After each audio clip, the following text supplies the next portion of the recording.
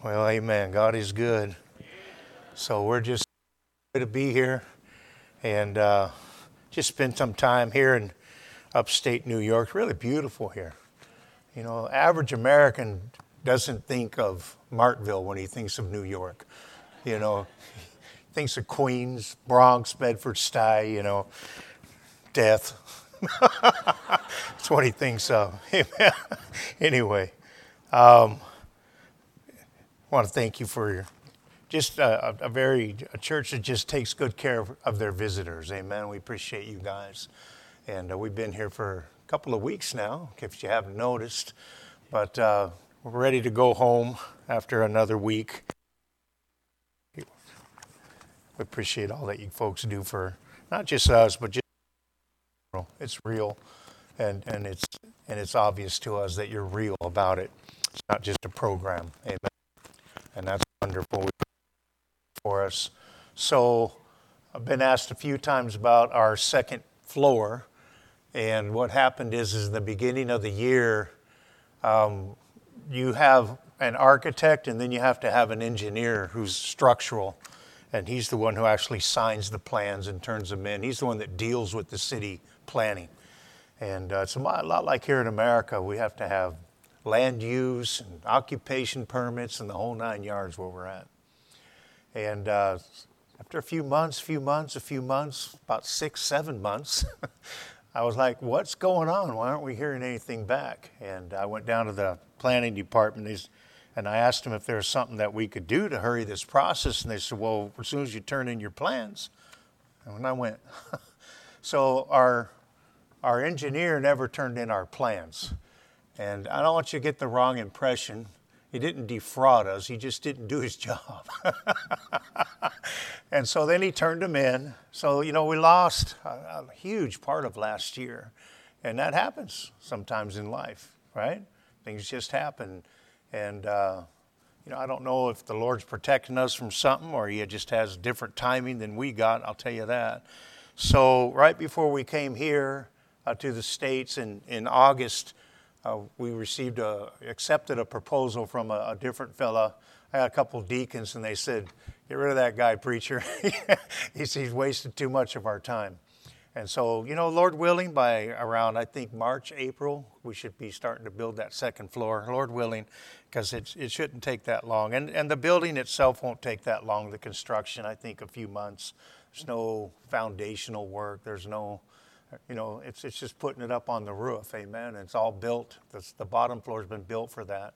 So we appreciate your prayers. We appreciate your prayers on that. Just keep praying that we can find grace in the sight of those planners and, inspectors and all the rest of it, amen. They say the good, the bad, or the ugly shows up. You don't know which one it is, but, we're praying that the good inspector shows up. And then we have, if you be of a mind to, you pray for, in November, we have a leadership conference. It'll just be the second one we've ever done, but it's for pastors, it's for, the leaders, Sunday school teachers, people that are in positions in their church to come out. We have some great preachers coming down from the States and a couple of national preachers as well. And if you just keep that in prayer, we just want to be a help to men that are serving the Lord. Where we live, folks, it's like here. It's like here. It's very rural. Now, you may have a Syracuse over there, but the rest of it's like Martville and where do you live? What's that place called? No, where you live? Hamilton, or what's this? It starts with an H right here. Hannibal, or that's that way. I mean, you just blink your eye and you're done. So we live in a state that has 2 million people, just the whole state. You guys got cities bigger than that here, We got a whole state with just 2 million people. 900 and something thousand of them live in the city where we have the Open Door Baptist Church. And the other 1.2 million live out in Martvilles. And that's how it is. It really is that way. It's just very rural. In fact, we have 2 other churches in some of these villages. And so a lot of these pastors that are coming to our conference are from little villages like this. And they're passed over a lot. A lot of people don't even know they're there. And we just want them to know that we care about them. Amen. And then in January, we have a campaign. Campaigns for Christ is coming. And they were just over in Malawi. I keep saying that wrong, huh? Malawi. It's the L's first instead of the W. All right. They're over in Africa. Amen. With Brother Dave Robinson. And it's just tremendous reports coming out of there. So he just called me today. The director, his name is Dave Darling. And he's sending 200,000 John and Romans down to me ahead of time. And so we're looking for an address to receive them. And I said, give me a couple of days. I'll find somewhere to put them. And then, and so he's going to come. He's going to come to our conference as well for a survey trip. And we're just going to lay the land. Our plan is to have three different campaigns throughout the city. And then, and see what the Lord will do with that. It's not about any one church receiving all the fruit or the effort or the glory. It's all about building the kingdom. And so we're just excited about that. It's probably I don't think we've ever undertaken anything of that scope, this magnitude. So just pray for us on that. Amen. Okay. I want you to grab two places in your Bible tonight. I want you to grab John chapter 1 and then get 1 Corinthians chapter 2.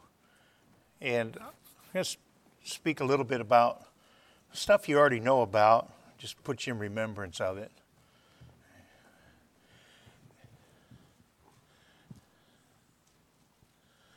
I used to feel intimidated to get into a Bible-believing church and have to speak, because you're thinking, man, they know everything, They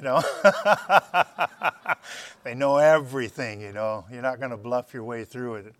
And but I don't feel that way anymore. You guys don't scare me anymore. Amen. I don't ever intend to be controversial, but I once in a while take some swipes at sacred cows.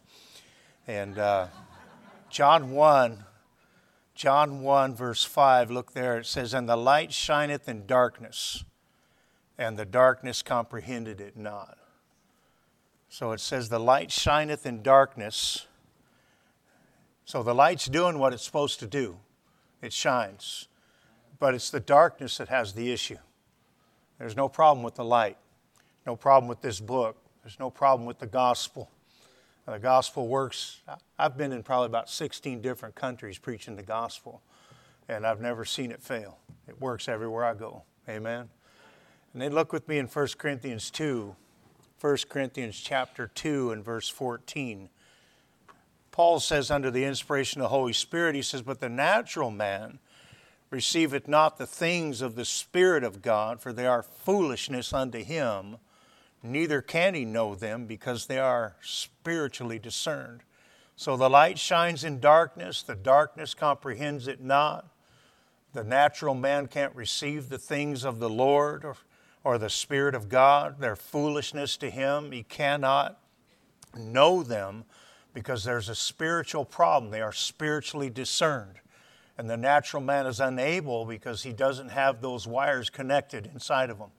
That thing is still broken inside. It hasn't been fixed.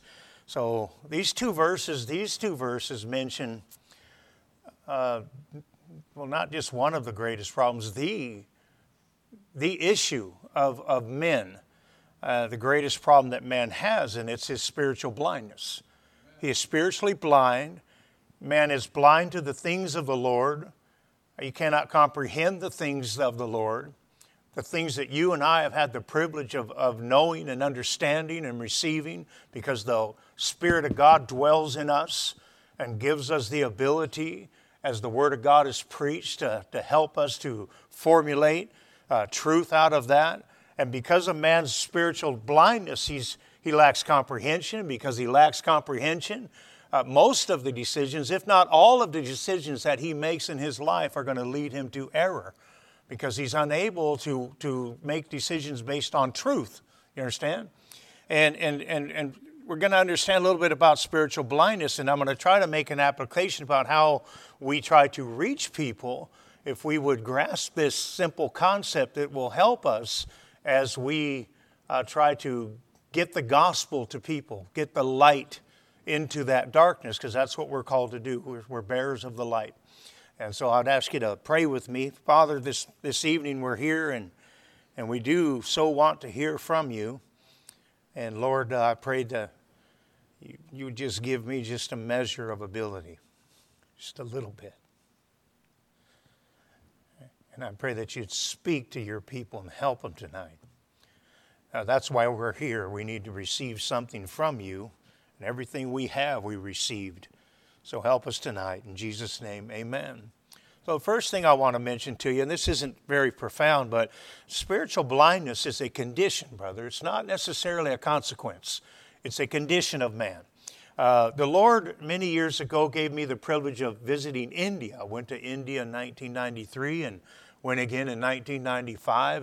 And I saw and heard and did things there that just completely changed my life forever as I went to India. And you know, you guys have Brother Victor, right? And, you know, we had a Brother Victor, but his name was Joseph.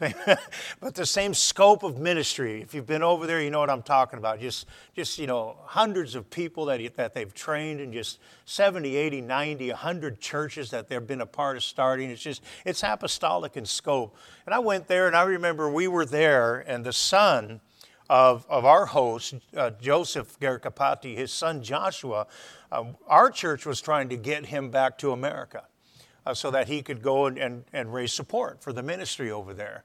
Joseph was getting older and elderly, and so his son, the mantle has fallen on him since Joseph's in glory now. And so I think we had a petition with some 200 and something signatures on it, and so we went to the consulate, and we had meetings with the consulate there. We brung lawyers. We hired lawyers over there and brung them to the consulate.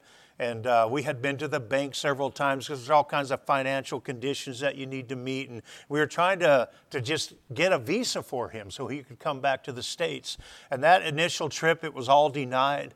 And then if I remember, everywhere we went, in the consulate, at the banks, where the lawyers' offices were, everywhere we went, they had these little gods up on little shelves. And, you know, Hindus worship 3 or 4 main deities, even though there's literally thousands and thousands of gods, but there's 3 or 4 main ones that you'll see over and over again. The little boy with an elephant head's very common. And I saw those everywhere we went. I remember right before we came back home, I got the motions. That's what they called it. I got sick.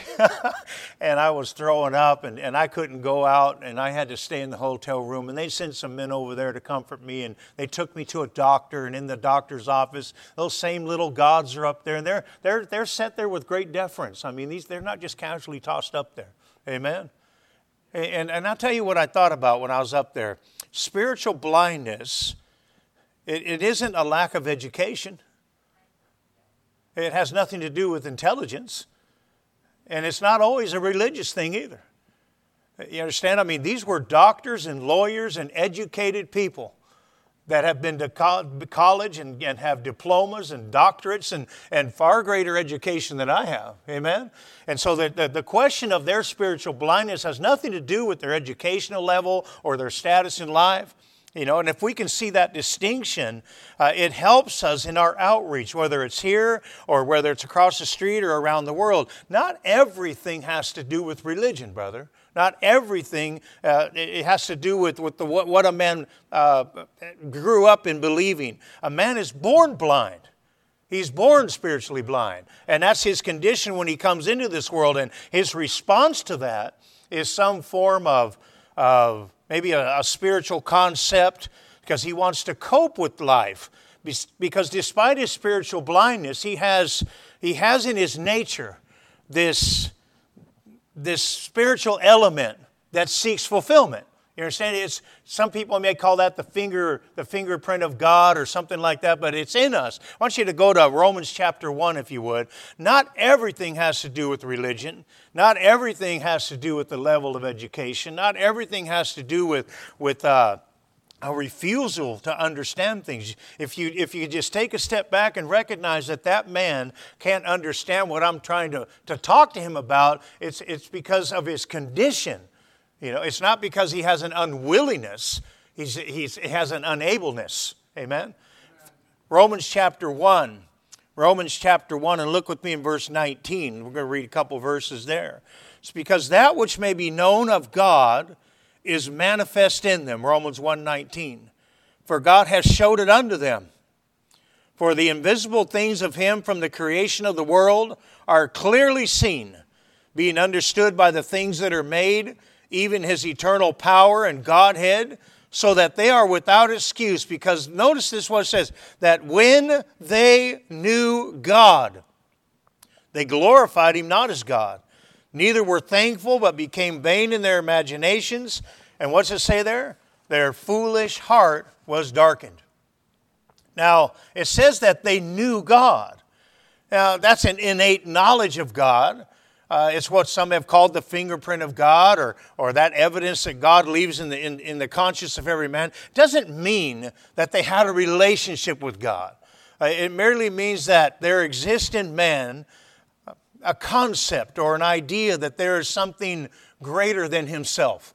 And he's aware of that. And as we go to the mission field or as you serve here, we need to keep in mind that we're dealing with people that cannot see what you and I have been given the privilege of seeing. They cannot initially see those things. And rarely is it an intellectual thing. It's not always superstition. It's what God calls having a foolish and darkened heart. That's what he calls it. And it's a condition. It's not a consequence. Now, it could be a consequence, but normally it's not. And it could be represented by many ways. It can be represented by a social construct. It may be represented by a belief system that they've grown up in and handed down for generations. And however it's made manifest, it doesn't matter. God's light is able to penetrate that darkness. Amen. And that's what gives us hope. As we serve on the field, whether it's here in New York or down in Mexico or anywhere else. And it's something that should compel each and every one of us to give more and to do more and to serve more and to pray more. Amen, because there's still hope. There's still hope. And secondly, I want you to talk to you about something else. I mean, first let's just establish that you're dealing with people who have a condition. And if you thought of someone in the hospital that had some condition, amen, you'd treat them with better care, wouldn't you? You'd approach them differently, wouldn't you? Instead of just getting a little frustrated because they're not listening, they're not responding. You know what I mean? You go into the hospital, someone with stage 4 cancer, that's a condition. And you don't go in there and berate them. You don't go in there to win the argument. You have compassion. And you have gentleness with them. Amen? Because what the people who are lost have is a condition. And we need to approach them that way. You know, how many of you think that Jesus is the only way to be saved? There's just no other way to be saved. I know that. So here's what happens. Because of our view of salvation and how it's wrought can be so narrow, if we're not careful, sometimes we tend to make the means to salvation just as narrow. And we rob ourselves of all kinds of opportunity because methodology isn't always ministry. Methodology isn't always ministry. As a missionary, I remember, not so much anymore because I really don't try to get into new churches too often. I got plenty of supporting churches and I'm just trying to, come by and say hi to as many as I can. Amen. And I can't even say hi to all of them. I don't have enough time in my life. But I remember back in the day, I used to get these questionnaires. I don't know if you guys do that. You're fine with it. I mean, I think a church has every right to vet the people that are coming. I mean, this missionary thing is a curiosity to me sometimes. And, because you call some church. I called a church in Delaware on this trip that I'd never been in, never met. Hello, I'm a guy that you don't know anything about, and I want to come preach in your church. Amen? And they say, okay. I think that's even more of a curiosity that they're okay with that, Doesn't know anything about me. Just because so-and-so said something about me doesn't mean anything. Anyway, but I used to get those questionnaires, and they're trying to figure out, and I got to the point where I just stopped answering them. I stopped responding to them, and I don't refuse them. I just choose to let someone else have the opportunity of that support. Amen. That's how I look at it. I'm okay with it. I remember our pastor used to say, when you go to these churches, just be as quiet as you can, because the more they know about you, the less they're going to like you. You know, I mean, eventually I'm going to cross some T different than you do. Eventually. Amen? Or I'm going to dot some I just a little different than you do. And none of us can be 100. I'm not even in agreement with myself 100% of the time, let alone with all you, right? I mean, yeah. So anyway, let me get back to what I just said about methodology and ministry. Sometimes a method lines up and it presents ministry opportunity. Sometimes it doesn't, because we believe that there's only one way to get saved. You have to trust in that finished work of Jesus Christ on Calvary, what He did. Amen? Not what He's going to do for you, it's what He did for you. And we understand those distinctions. And our belief about salvation is so narrow, and it should be, if we're not careful, the way we go about getting someone to see that gospel message can often become just as narrow as our belief about it. And then we're limiting God to work. In other words, the way we do things here at home, it may not should be done that way where the missionary's at. Amen. I'm in a completely different culture than you folks. And you know what? I don't go down there and argue about the King James Bible with people that only speak English. Amen. So I got different issues down there. I got things that I'm trying to figure out. But in my experience, a lot of what people do in America won't work in our field. Amen. It's a Western society, but it's more Oriental where I live, especially in the subculture within Mexico that we work in. We work amongst the Mayan descendants. It's very Oriental there. They speak a different language. They have a different culture. In fact, the Yucatan Peninsula, Pastor, tried to annex itself from Mexico in the mid-50s and said, we're not even Mexican. We're Indians. We don't even want to be associated with this country anymore. And they argued and squabbled about where the capital would be. And Benito Juarez said, yeah, forget it. And he made a presidential decree and said, you can't annex from the country. And that ended that.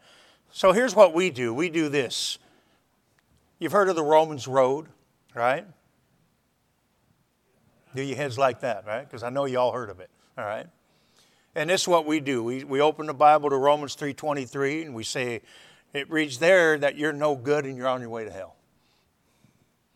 And then we might take them over to Romans 6 and show them, hey, you owe God a debt that you cannot pay, namely because you're no good. And then if we have some time, we might go to Romans 5 and say, and in spite of all your no goodness, God loves you. Amen? And He wants to save you. He wants to give you a gift. And if we have time, we might go back to Romans 6:23 and show that gift is eternal life in Jesus Christ our Lord. And then if we have time even more, we'll take them over to Romans 10. Amen? And say it says right there, all you need to do is ask Him. And so we've planted and we've watered and we've sown all within 20 minutes.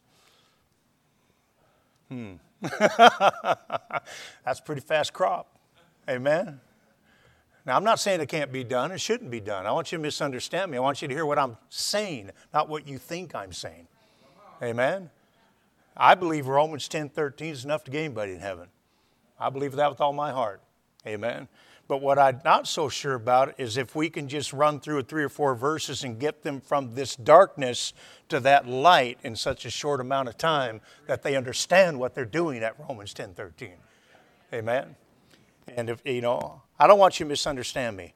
Now, everything that I just said from Romans 3:23 and Romans 6:23 and Romans 5:8 and Romans 10, where I'm at is predominantly Catholic.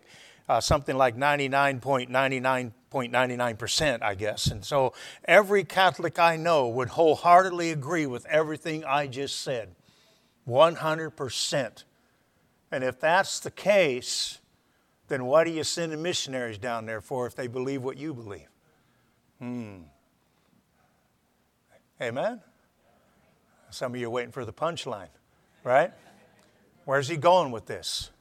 Because if I leave somebody in the same condition as when I found them, I haven't done anything. Right?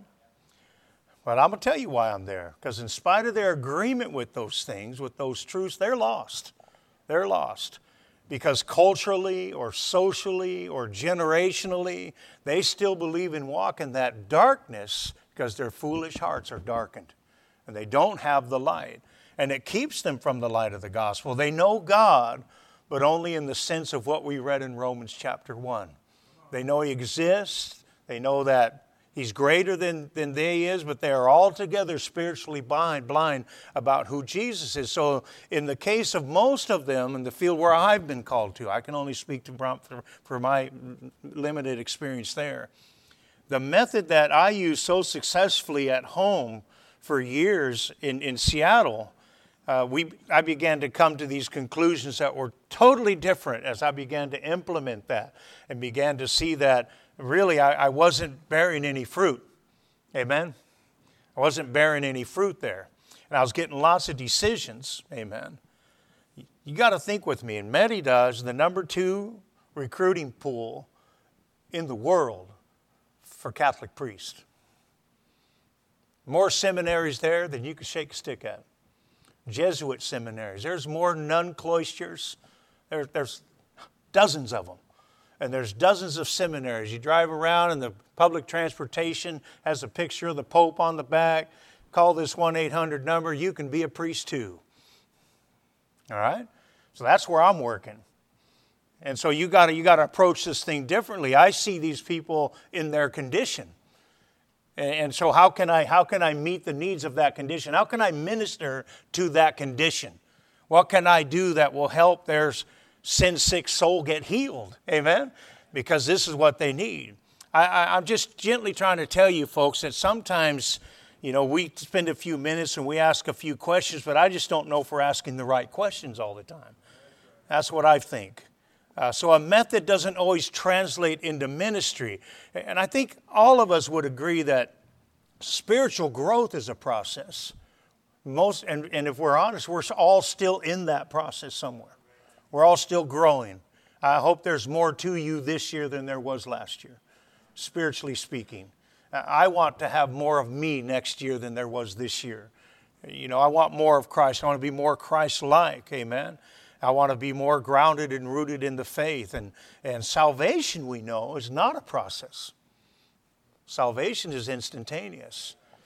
But I guess what I'm trying to get you to see tonight is that getting that person from that darkness to the edge of that light, that's a process. That's a process. And God wants to use us in that process to get people from that darkness to the light. And as Paul said, some plant and others they water, and God gives the increase. Some guy comes along and you ever win somebody to the Lord and it was just like that guy just walked up to me and said, "What must I do to be saved?" Amen. Right? Has that ever happened? That's happened to me a few times over the years. And how do you think he got to that place? You didn't do it. Somebody else been sowing that seed. Some grandma been praying for him. Somebody invited him to church, and then somebody else threw some water on that thing, and maybe some guy at work, he cultivated some of that dirt, amen? And then you just came along and knocked on the door. And he said, "What must I do to be saved?" All right? God did that. So what are we looking for? We're looking for a decision? Or are we looking to try to move people forward in that process? That's what we're looking at. I study the Lord Jesus Christ in the Gospels. I'll be done in a few minutes here.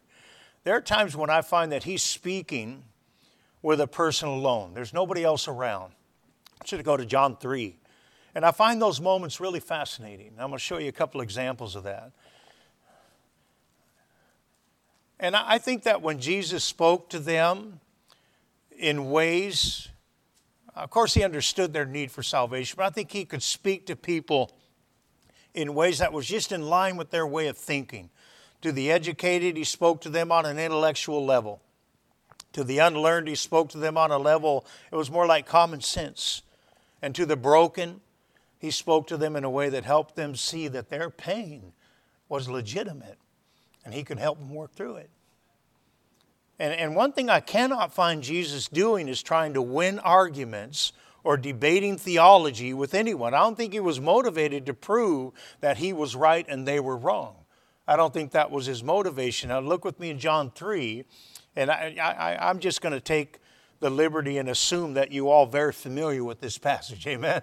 And so for time's sake, I'm just going to, I'm getting English block. Voy a repasar. I'm going to overview it real quickly. Nicodemus comes to Jesus at night. And that's interesting because Jesus is going to spend some time talking to him about darkness. And his coming to Jesus at night is indicative of all of us in our condition before we came to Christ. We came stumbling to Jesus in the darkness. Amen? And we found him. And so Nicodemus starts out starts out with a little flattery. And, he says that, Jesus, you must be a true man of God because no one could do the things that you do, all right, and not be sent of God. And you notice Jesus didn't even respond to that. Doesn't even respond to it. He's not impressed by it. He doesn't give a great discourse about all the scriptures that prove his deity and his divinity. What he does is he says, you know what, Nicodemus? Unless you're born again, you're never going to see the kingdom of God. And he goes right to the heart of the issue. You're blind. And you're not going to be able to see something because of your blindness. And that kingdom, that belongs to God. And Nicodemus, look in verse 4, he says, how can a man be born when he is old? Can he enter the second time into his mother's womb and be born? And then Jesus repeats himself, except a man be born of water and of the Spirit, cannot enter into the kingdom of God. Nicodemus says, I don't get what you're talking about, Jesus. In the next couple of verses, Jesus begins to speak to him in a way that makes sense to Nicodemus. And he uses the way the wind works. And there's a physical understanding of that. And I think we can all connect to that in some way. Because now he's taking a spiritual truth and showing you a physical parallel with that. And it helps Nicodemus get to a certain understanding. And Nicodemus responds in a way where you think that he's just starting to get it a little bit now. And for the next several verses, what Jesus does is he says, I'm going to show you this is how God's going to go about saving people. This is how God's going to do it. And the most well-known verse of the Bible, John 3:16, translated into more languages than any other portion of the Word of God. Hundreds and hundreds and hundreds of languages were spoken to just one man in the middle of the night to help that man come from that darkness to a place of understanding. Amen? And Jesus leads him to that place where he needed to be so that the next steps in his life would be based upon a personal decision to become a follower of Jesus Christ. Look with me in John 4. Here's another example. Another discussion that Jesus has with a woman. The woman at the well, he's passing through Samaria. He stops to rest at the well. And a woman shows up, it says at an unusual hour, it says the 6th hour. And my guess is she doesn't want to come for water when there's other women around. She's not welcome. She doesn't have a good testimony in the community. It's probably very uncomfortable for her. Because probably none of the other women would speak to her. And I don't want to get into all the cultural and societal norms of those days, but she's just not welcome at the hour that usually women are there drawing water. And I'm fascinated by these conversations that Jesus had when he's alone with people.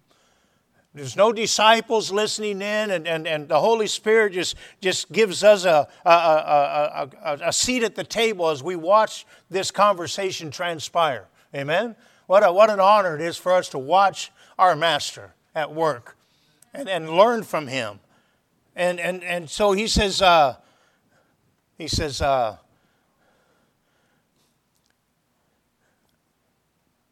if you knew who I was that asked for you for water.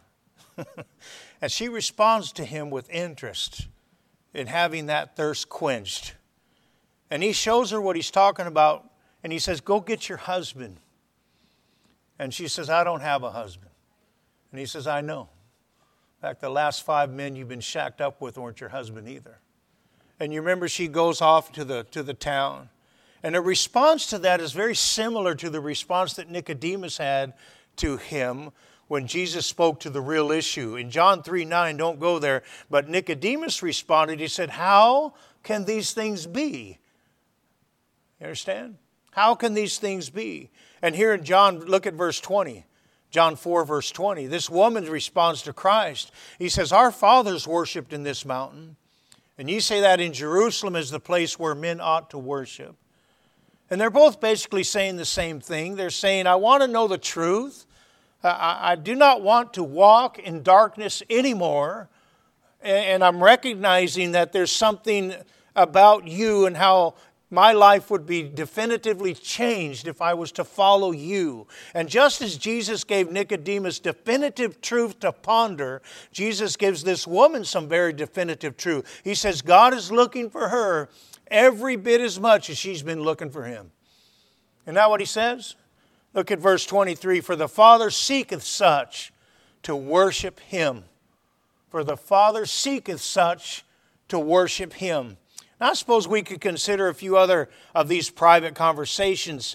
But here's the point. Jesus tells Nicodemus, listen, Nicodemus, whenever you're ready, you can leave behind all this physical and limited understanding of the Godhead that your religion has blinded you to, and you can be born again, and you can follow the light and have a fulfilling relationship with the God that you've been telling others about all your life. Amen?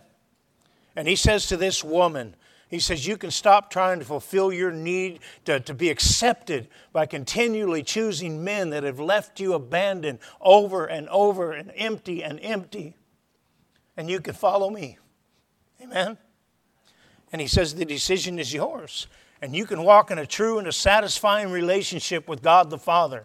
And He doesn't feel the need, or He doesn't show any need to press for a decision. He doesn't try to close the deal. He doesn't say, hey, bow your head and repeat this prayer after me.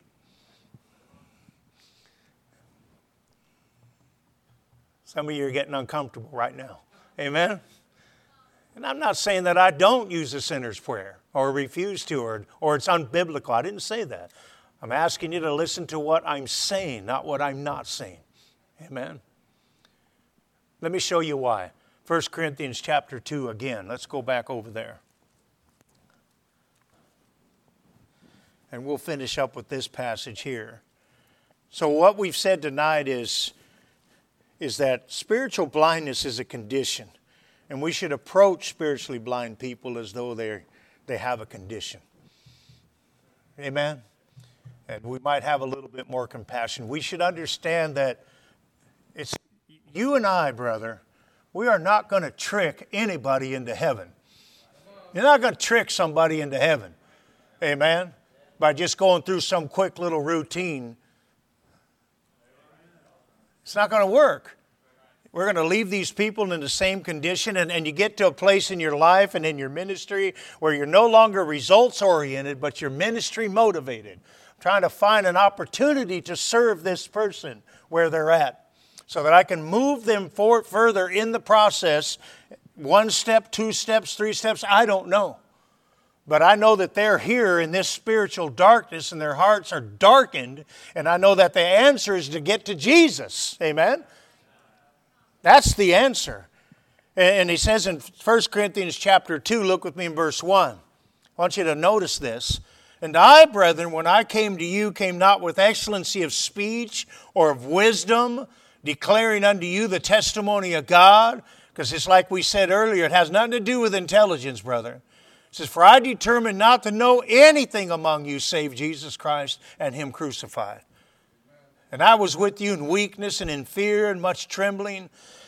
My speech, my preaching was not with enticing words of man's wisdom. I didn't depend on a method. I didn't depend on a strategy. I didn't depend on any plan. Amen? But in demonstration of the Spirit and power. I trusted the Holy Spirit to work in me. To work for the benefit of that person. And do all the discerning that I am unable to do. Because I don't have the wisdom for it. But notice why Paul says why. Says that. Or because, or in order that your faith should not stand in the wisdom of men, but in the power of God. You were brought through this process, and now you stand here ready to make a decision that's your own. Amen? You weren't coerced into it. You weren't tricked into it. You weren't manipulated into it. No smooth-talking salesman going to get you into heaven. You got to trust Jesus Christ. You got to trust Him. Now, here's the point. We're called to work in the kingdom. And kingdom workers are not supposed to be results-oriented. We're just supposed to sow, and we're just supposed to water. And when God says a harvest, you go get the harvest. It's God that gives the increase, not us. So this is what we've talked about. Now, I want you to think about in your own personal salvation testimony. If you were to stop and think about it, you could probably begin to identify some of those steps that the Lord was using others to bring you through. Right? All of us got saved at the foot of the cross, but every last one of us got there a different way. All of us, it was a different path.